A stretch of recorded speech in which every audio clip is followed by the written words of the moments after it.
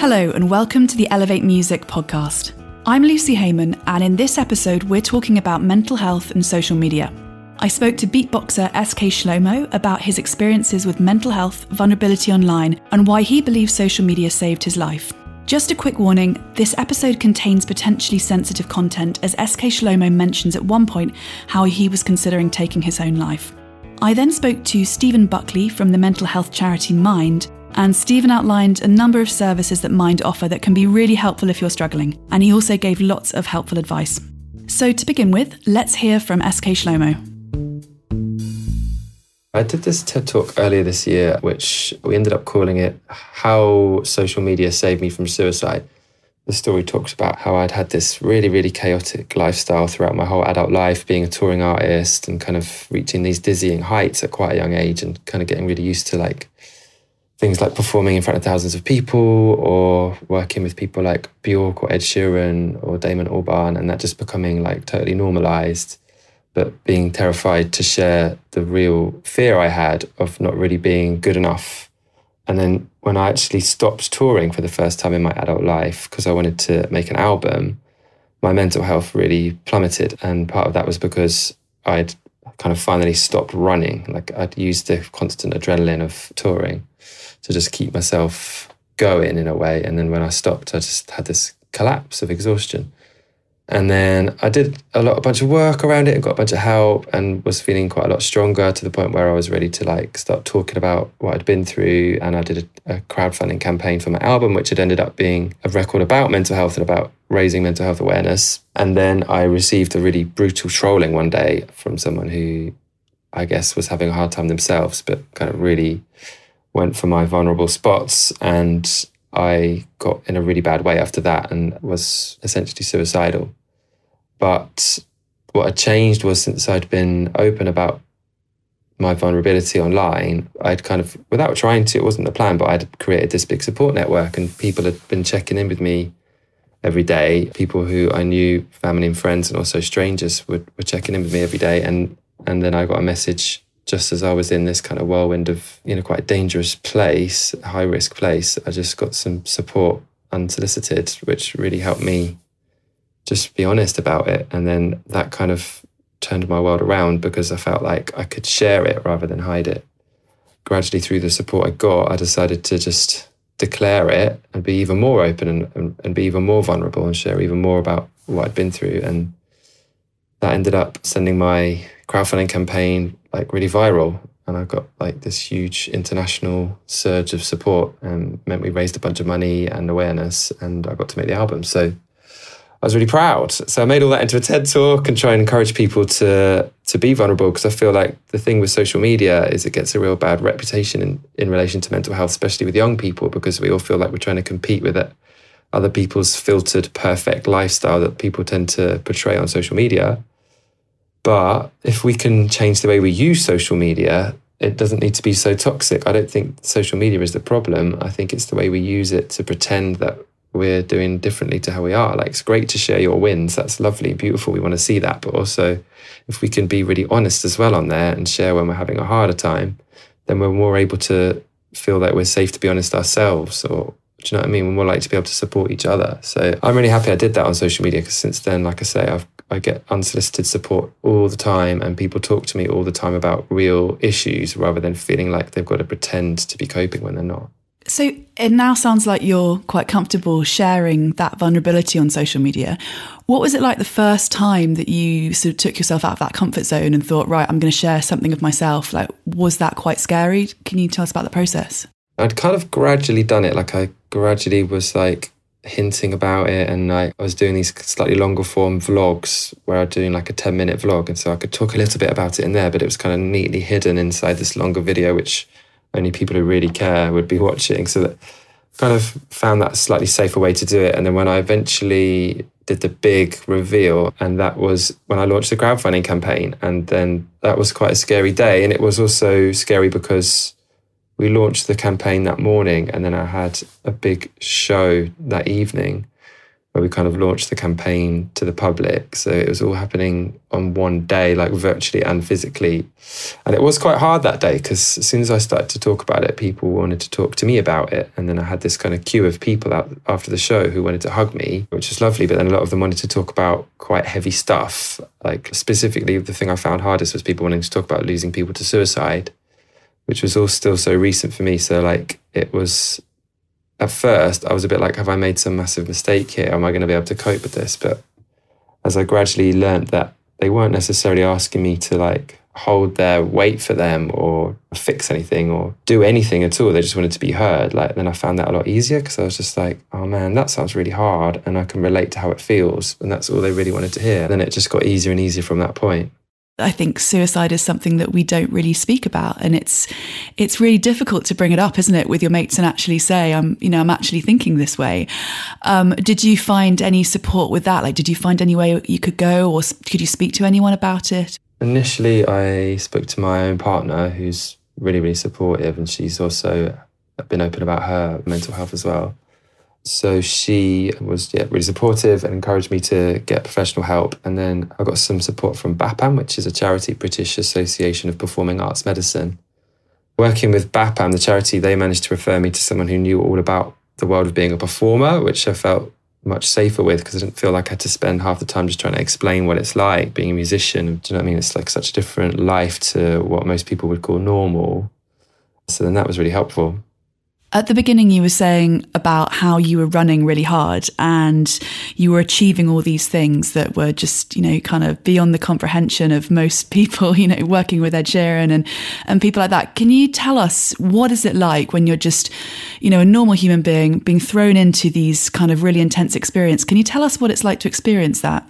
It's a real thrill. So then that could be quite addictive in itself. But a lot of people have talked about this as well as myself about the lows that follow, because you get these big waves. It's kind of like tidal waves of movement and like adoration and all the stuff that you dreamed of as a kid, but then it can all quite quickly stop because you get home or the show finishes or whatever it is, and you can kind of find yourself crashing down. And I really struggled with that because I started to feel like I'd created this like superhuman persona that people believed was real. On stage, I felt really powerful, but then I'd feel like I tricked everybody, and that if anybody found the real me, that they'd be disgusted by it. And I'd felt quite disgusted by who I really was. And that was really hard. So then you'd end up like just trying to keep the feeling going, which in itself can be quite risky.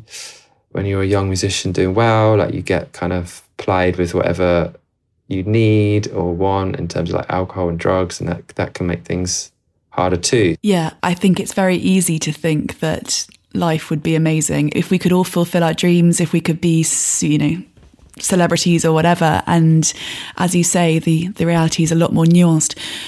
Could you tell me about the effects of touring? Because I know you mentioned that when you came off tour, you were touring for an extensive period of time, and when you came off tour, effectively things came crashing down. Can you tell us more about what it's like to be on the road almost semi-permanently, which is like what it sounded like you were? The touring thing is complicated because your life revolves around these very high intensity moments, and you get kind of a huge amount of validation off, well, I do anyway, off of like getting up on stage.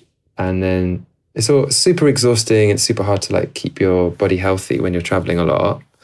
But like, I think for me, the main thing is like believing that the only way you can be validated is through these huge waves of validation that you get from strangers.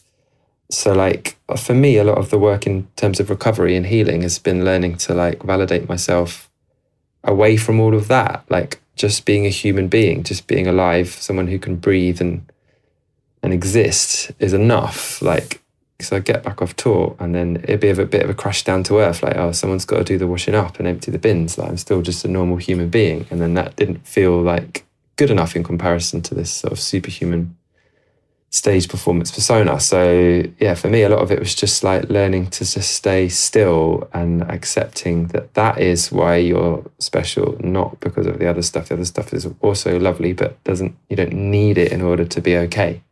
Do you think the music industry environment kind of endorses that idea of, you were saying about the sort of external validation and stuff. Do you think you were in an environment where you could have just been enough just as you were? Or did you feel that the environment contributed to that? Yeah, I think the environment contributed to that, especially when I was younger. Like, I feel like there was a couple of waves, really, because the first wave of my career was like a real whirlwind. And I kind of quite deliberately ended that first phase. And that was a long time ago. That was like 10 years ago. And that's when I stopped drinking. So I've been clean and sober for a decade. And so I definitely knew something was wrong and took some responsibility there. And then I felt less kind of under the control of the industry because I started doing things on my own terms. I started saying no to things and I started like shaping my career the way I wanted to. But I feel like the underlying causes of me being susceptible to that had never been healed. Like, I didn't let my alcohol addiction ruin my life, but I didn't heal the cause of why I was prone to becoming addicted to alcohol. Do you see what I mean? So I don't think I would blame anyone or the music industry or anything at all. Like, it's really complicated, but it is, if you are someone who is prone to being at risk there, which a lot of musical and creative types are, then the music industry can be a dangerous place to be. I know in your TED Talk you were saying that when you were really struggling, you didn't tell anyone about it. Could you tell us more about that? Do you think that's a common thing in the music industry? There's a real culture of, yeah, I'm doing great and I've got this many gigs and I've got that many streams and this many followers, and like you end up comparing yourself a lot to other artists. And I don't think that ever goes away. Like, I watched a TED Talk the other day by Joseph Gordon-Levitt, who's the Hollywood actor, and he was saying how with social media, that kind of anxiety about how much following you've got like never really goes away. And that's kind of how social media is designed, because if we all stop caring about how many followers we get, then the whole bubble of social media will burst and the big companies can't make money out of us anymore. But he was saying, I'm not going to share with you how many Instagram followers I've got because I'm ashamed by the number. And I immediately paused it and Googled it, and he's got over 1 million followers. And I'm like, okay, so he was illustrating that point really well, that feeling never goes away. Like, even if you've got 1 million followers, you're still going to think that's not enough. So, yeah, I think for me, feeling like I couldn't tell anyone that I was struggling is all kind of linked in with that. Like, it's a culture of shame that we've all grown up with. But then, yeah, for me, like, talking about it was a really strong way to start to strip away that shame. I think we've both been working in the music industry for a sort of similar amount of time. And I mean, I've definitely seen attitudes change towards mental health from my sort of more business side of things. Can you tell me, as an artist, do you feel that things have changed in terms of industry support and conversations and services that are available to you? Yeah, I think there's been a real change in the music industry. Like, I've just, for example, since I started talking about it, I've been asked to speak on so many panels and do so many interviews just like this one where like people are talking about mental health, and that's really great.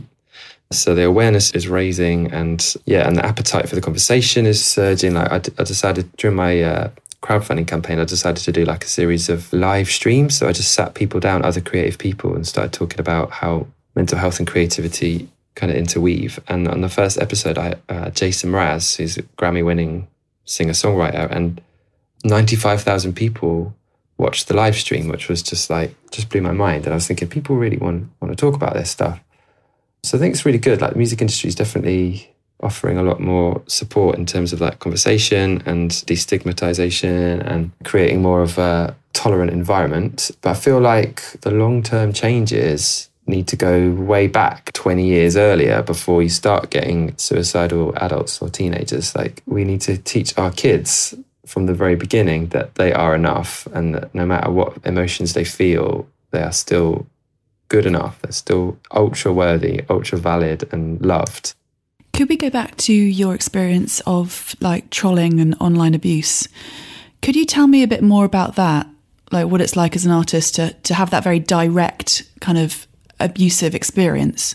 Yeah, I mean, I'd got really used to it because you get a lot of criticism, and anyone who's done anything that's good, whether it's on a really small scale, like performing in the school show or talent show or something, or if you've been on primetime TV, like, I'd got used to that. If you do something good, then yes, you'll probably get a bunch of praise, but you'll also get a bunch of hate. And that's horribly, but part of it really, because people get jealous. And so I'd kind of got used to it, and I'd try not to read the comments, or definitely wouldn't.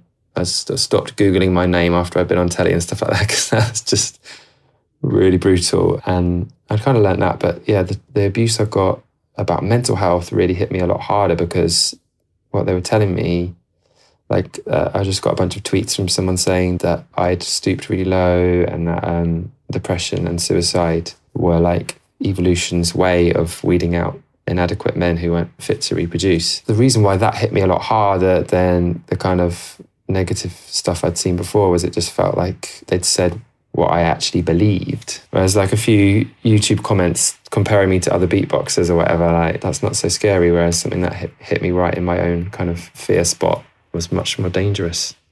Did you get any support for that experience? I was lucky because I'd already been talking about mental health, so I had people checking in, and when someone happened to check in just as I was really reeling, I was able to talk about it, and then that gave me the strength to, rather than A, argue with the troll, or B, just try and suck it up or be a man or whatever you might be tempted to try and do, like be macho about it. I just decided to share what had happened. So I just said, look, I just posted up the next day and I said, I've been attacked by my mental health and it's really upset me, but I'm going to react with more vulnerability. I'm going to share more. And I posted this story that I'd written but hadn't shared, about how I'd been struggling with PTSD and how that had happened in this childhood experience I'd had when I was 4, and I'd had a near-death experience. And that was really scary to talk about it. But I think that was really key, because that moment when I shared that I'd been attacked, I think my immediate crowd became very protective and wanted to share that. And then that would then reach their network, and then they'd feel protective, and then that would reach they'd share that, and that would reach their network. And that's how it went viral. Yeah, the support kind of snowballed. But if I hadn't kind of had that moment where someone had checked in with me, I don't think I'd have had the strength to talk about what had happened. I would have ended up absorbing it and believing it really was my fault and something that I deserved punishing for. So the greatest support you got in that experience was also from social media. Is that kind of what you're saying? Yeah. If it hadn't been for social media, I wouldn't have had that support. I wouldn't have had that moment where I was in a really bad place and my phone pinged with someone saying, hey, are you okay? I know things are hard at the moment. That's all it said. And if I hadn't already used social media to express the fact that I was at risk, then that wouldn't have happened. So can you give me any tips if I want to start being a bit more vulnerable online? Like, how do you just like dip your toe in the water with it and just say, okay, I'm going to try and be a bit more real? What can you do first of all? Some of the temptation can be to just like only show like real positivity or real success. So like, for example, I stopped posting a picture of me in front of a massive crowd and saying how great it was. And I started posting a picture of me in front of a massive crowd and saying how I was grateful for it happening. But also these are some of the things that I found really hard about it, because I went on stage that day. We lost an unborn child a while back, and I had a really hard time trying to perform through that experience. So I'd be like, maybe I could talk a bit about how that felt, trying to go on stage and make people happy when you're not feeling like you're happy yourself. So like some tips are just to be real, just to share. Like you don't have to say anything like huge. You can just tell people what's hard. Like, do you know what I mean? Maybe you're having a hard time in your family or with some friendships or with your relationship with yourself. Or maybe it's just something smaller, like you're struggling to quit smoking, or I don't know what it is, but like the more you can share, the more other people will be able to support you with it, and also the safer they will feel. Because I think a lot of times I get asked, like, how can I start to be more supportive to the people around me who are struggling with their mental health, but they're not talking about it?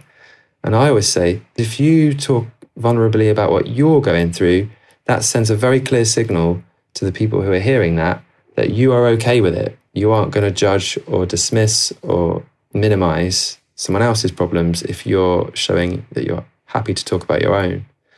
And then that makes you appear stronger, not weaker. If you're able to be vulnerable, that makes you seem approachable and human and not someone who's going to hide behind a mask. Is there any advice that you'd give to an artist that's just starting out now in terms of how to look after their mental health? I'd say try and make sure you have a real balance in your life. So it can be really hard to do that, especially when you're touring, and it can become completely all-consuming. But if you can carve out some you time that is nothing to do with other people, nothing to do with so-called success, nothing to do with like music and fame, and just go for a walk or do some exercise or do some yoga or some meditation or draw a picture or speak to someone who you love, like anything you can do that is for you, even if it's just 5 minutes, if you just build that into a habitual routine that you do no matter how hectic your life is, that would really build a feeling that you can look after yourself and that you are enough. And then you're so much better equipped for the roller coaster that you're going to be on. Like, that's totally normal. And then you can enjoy that roller coaster because you know that when the show ends, you aren't going to come crashing down. You're going to safely walk down the steps rather than fall off the end of the ledge. And you can, because you've got that grounding, you've got that belief that you can look after yourself and that you are enough by yourself. God, that's such good advice. That is such good advice. And just finally, you've had a really challenging time in your career, but could you tell me one thing that you love about your music career? I love the fact that being an artist means that I get to live my life on my own terms. Like, I get to choose what I do next and how I do it and who I work with. And I don't think I could live a different way, like working for someone else. I think I'd really struggle with that. So I've loved that fact. And also the other thing is that I really love the fact that music and performing, I do it for my own pleasure and enjoyment, but I really love how much it brings to other people's lives. So I've started doing this show for families, and then I ended up making it into a show about well-being, even without anyone really needing to know that. But I kind of talk about like following your dream and believing in yourself. And I get these emails all the time, which just fill me with pride about how the show has helped the whole family, like that's inspired the parents to feel like that it's not too late for them to start doing what they want with their lives. And also a lot of kids who've been having a tricky time, the show really seems to resonate with them as well. And then that just fills me with joy and pride. Like, I love that feeling. That's amazing. Thank you so much, SK Slomo. It's been so interesting talking to you. I really appreciate it. Thank you.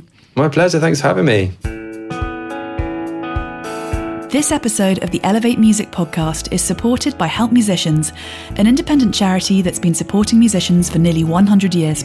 If you find any of the topics covered in this episode particularly difficult, remember you can always reach out for support from your GP or a local mental health crisis team. You can also get urgent or immediate help from organisations such as the Samaritans, Mind or Calm should you need to. Remember that Music Minds Matter is always there as a listening ear for whatever you're going through, and you'll find links to these organisations as well as other essential resources in the show notes for the episode. Thank you to PhD researcher Geordie Shenton, who recommended our podcast on Twitter. Remember, you can follow us on social media at Elevate Music Pod on Twitter and Instagram, or you can get in touch at elevatemusicpod@gmail.com. Now let's hear from Stephen Buckley, the Head of Information at the mental health charity Mind. Mind's the leading mental health charity in the UK, and we work to make sure that everyone with a mental health problem gets both support and respect. We've got a network of about 120 independent local minds, and they deliver community services to people who live in their area. At a national level, we campaign for change. We try and hold the government to account when that's necessary. And we also provide some national support services as well, including a helpline where people can ask questions about their mental health. So can you tell me a bit about those community support services? Each local mind will run its own services depending on what the need of the local community is, but there might be a variety of things available. For example, some might offer CBT or some other kind of counselling intervention, perhaps through the IAP programme. Some will perhaps just have drop-in centres, perhaps just have befriending mornings. It really depends. It's always worthwhile getting in touch with a local mind if that's what you're interested in, just to see exactly what they can help you with. And if people also visit the Mind website, we've got a whole kind of range of information and self-care tips that can help with those kinds of mental health issues. So could you tell me a bit about those self-care tips?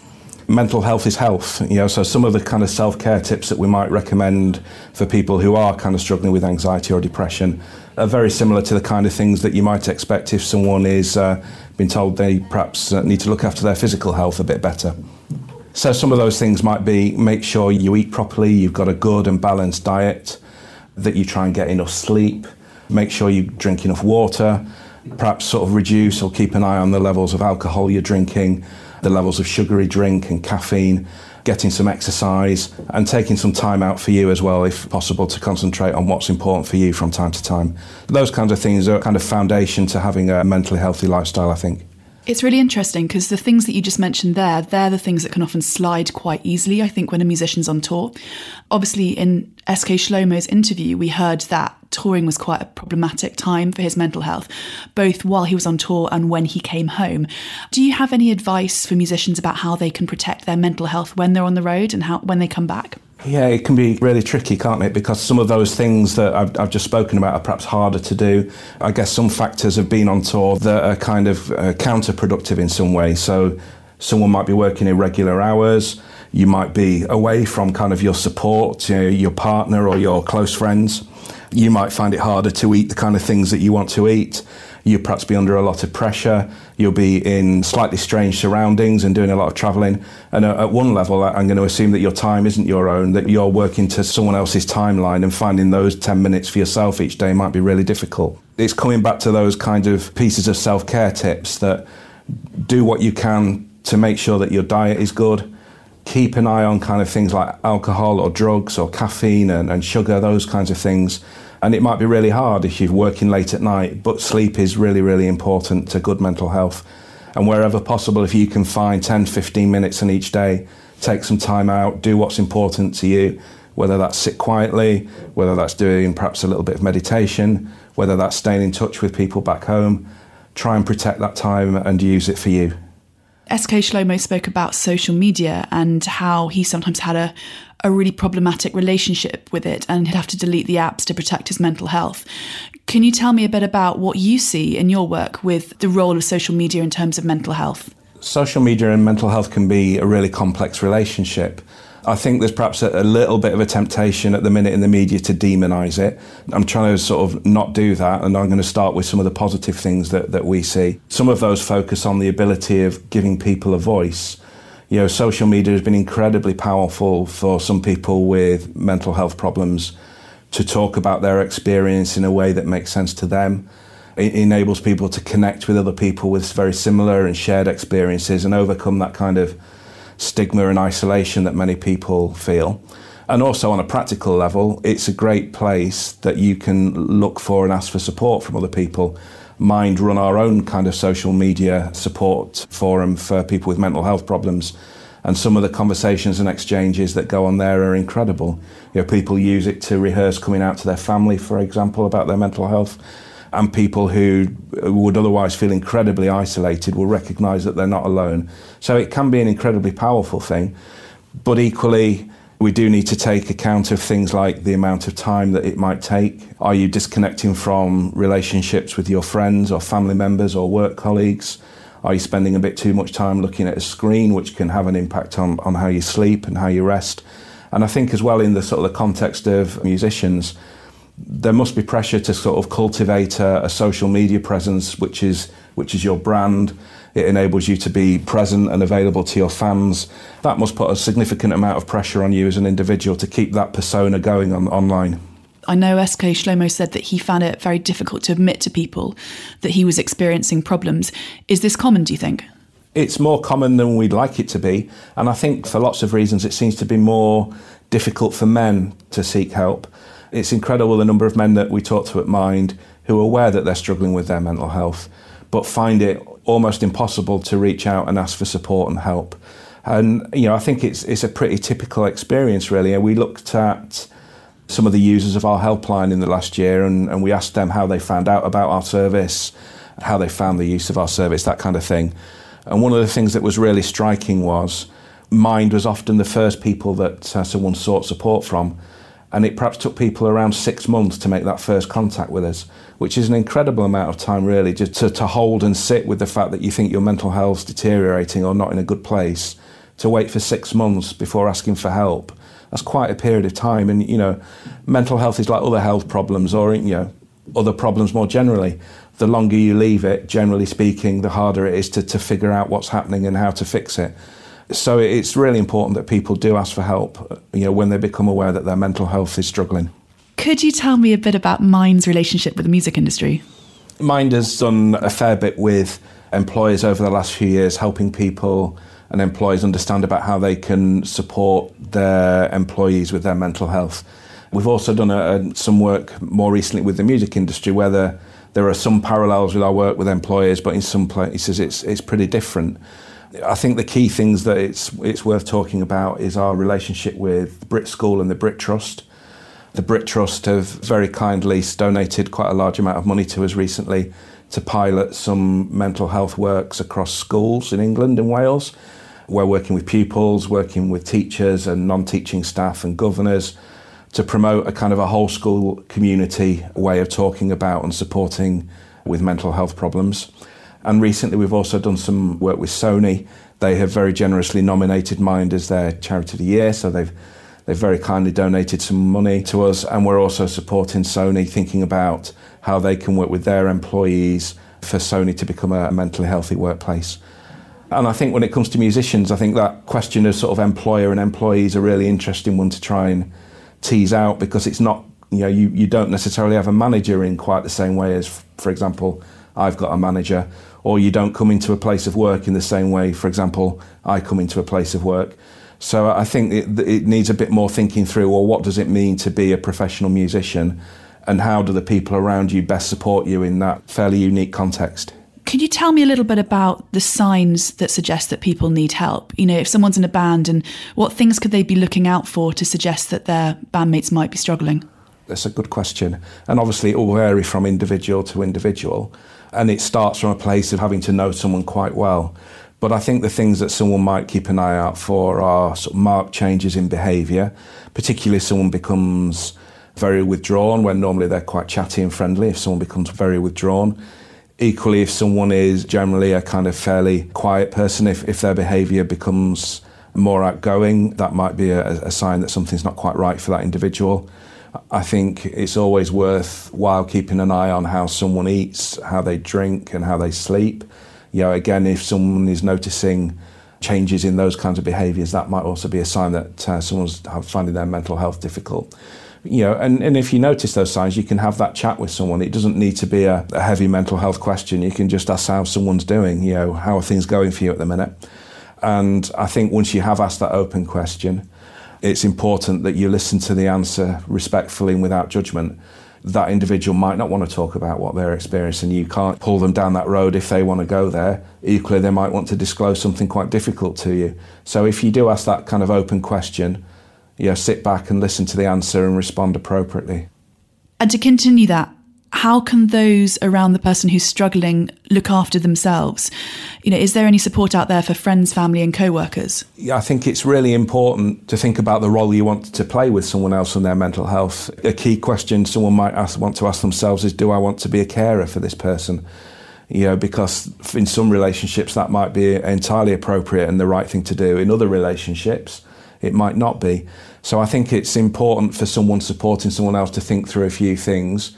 And that might be stuff like recognising there are practical things you can do for someone. You perhaps, for example, would say, I can come to an appointment with you if you like, or I can help you with some specific tasks that you're struggling to do at this point in time. I can be there for you as a friend and I can listen to you. But there are things that you might not be able to do or might not want to do. You might not want to take on someone's emotional distress. You can't fix someone's problems for them. You can help them and support them, but you need to recognise that they're grown up, they can make their own decisions as well. It comes back to the point about being self-aware. If you become aware that actually having, supporting someone is being difficult for you, take some time out, take that time for yourself again and don't take too much on. And finally, could you tell me how people listening can access Mind services? People can access Mind services in a variety of ways. If people go to mind.org.uk, we've got a directory of local minds, so people can look for a local mind that's close to them.